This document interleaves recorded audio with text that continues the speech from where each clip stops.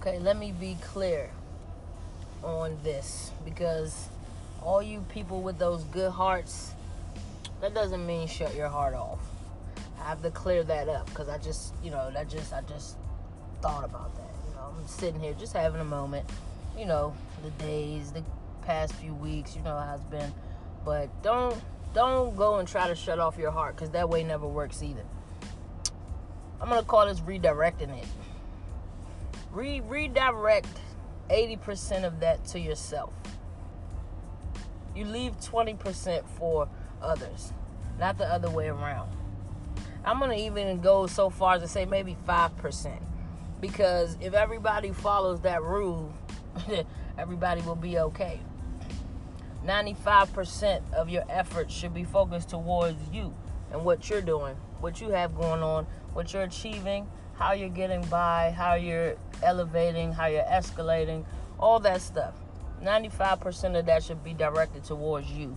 And then 5% to give somebody a hand when they really need one.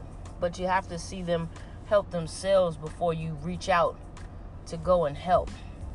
Because like I said, there's billions of people who would gladly take whatever load they've been placed with in this world, in this life, and place it on you quickly, the whole 100%, and won't think twice about it.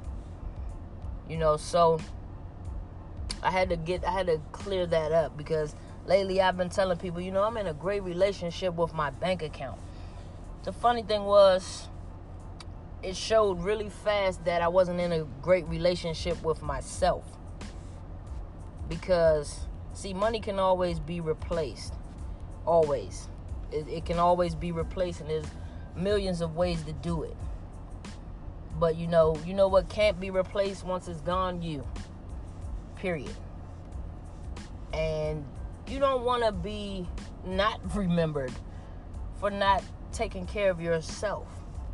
Because nobody really applauds the super giver. They don't care as long as they get what they want.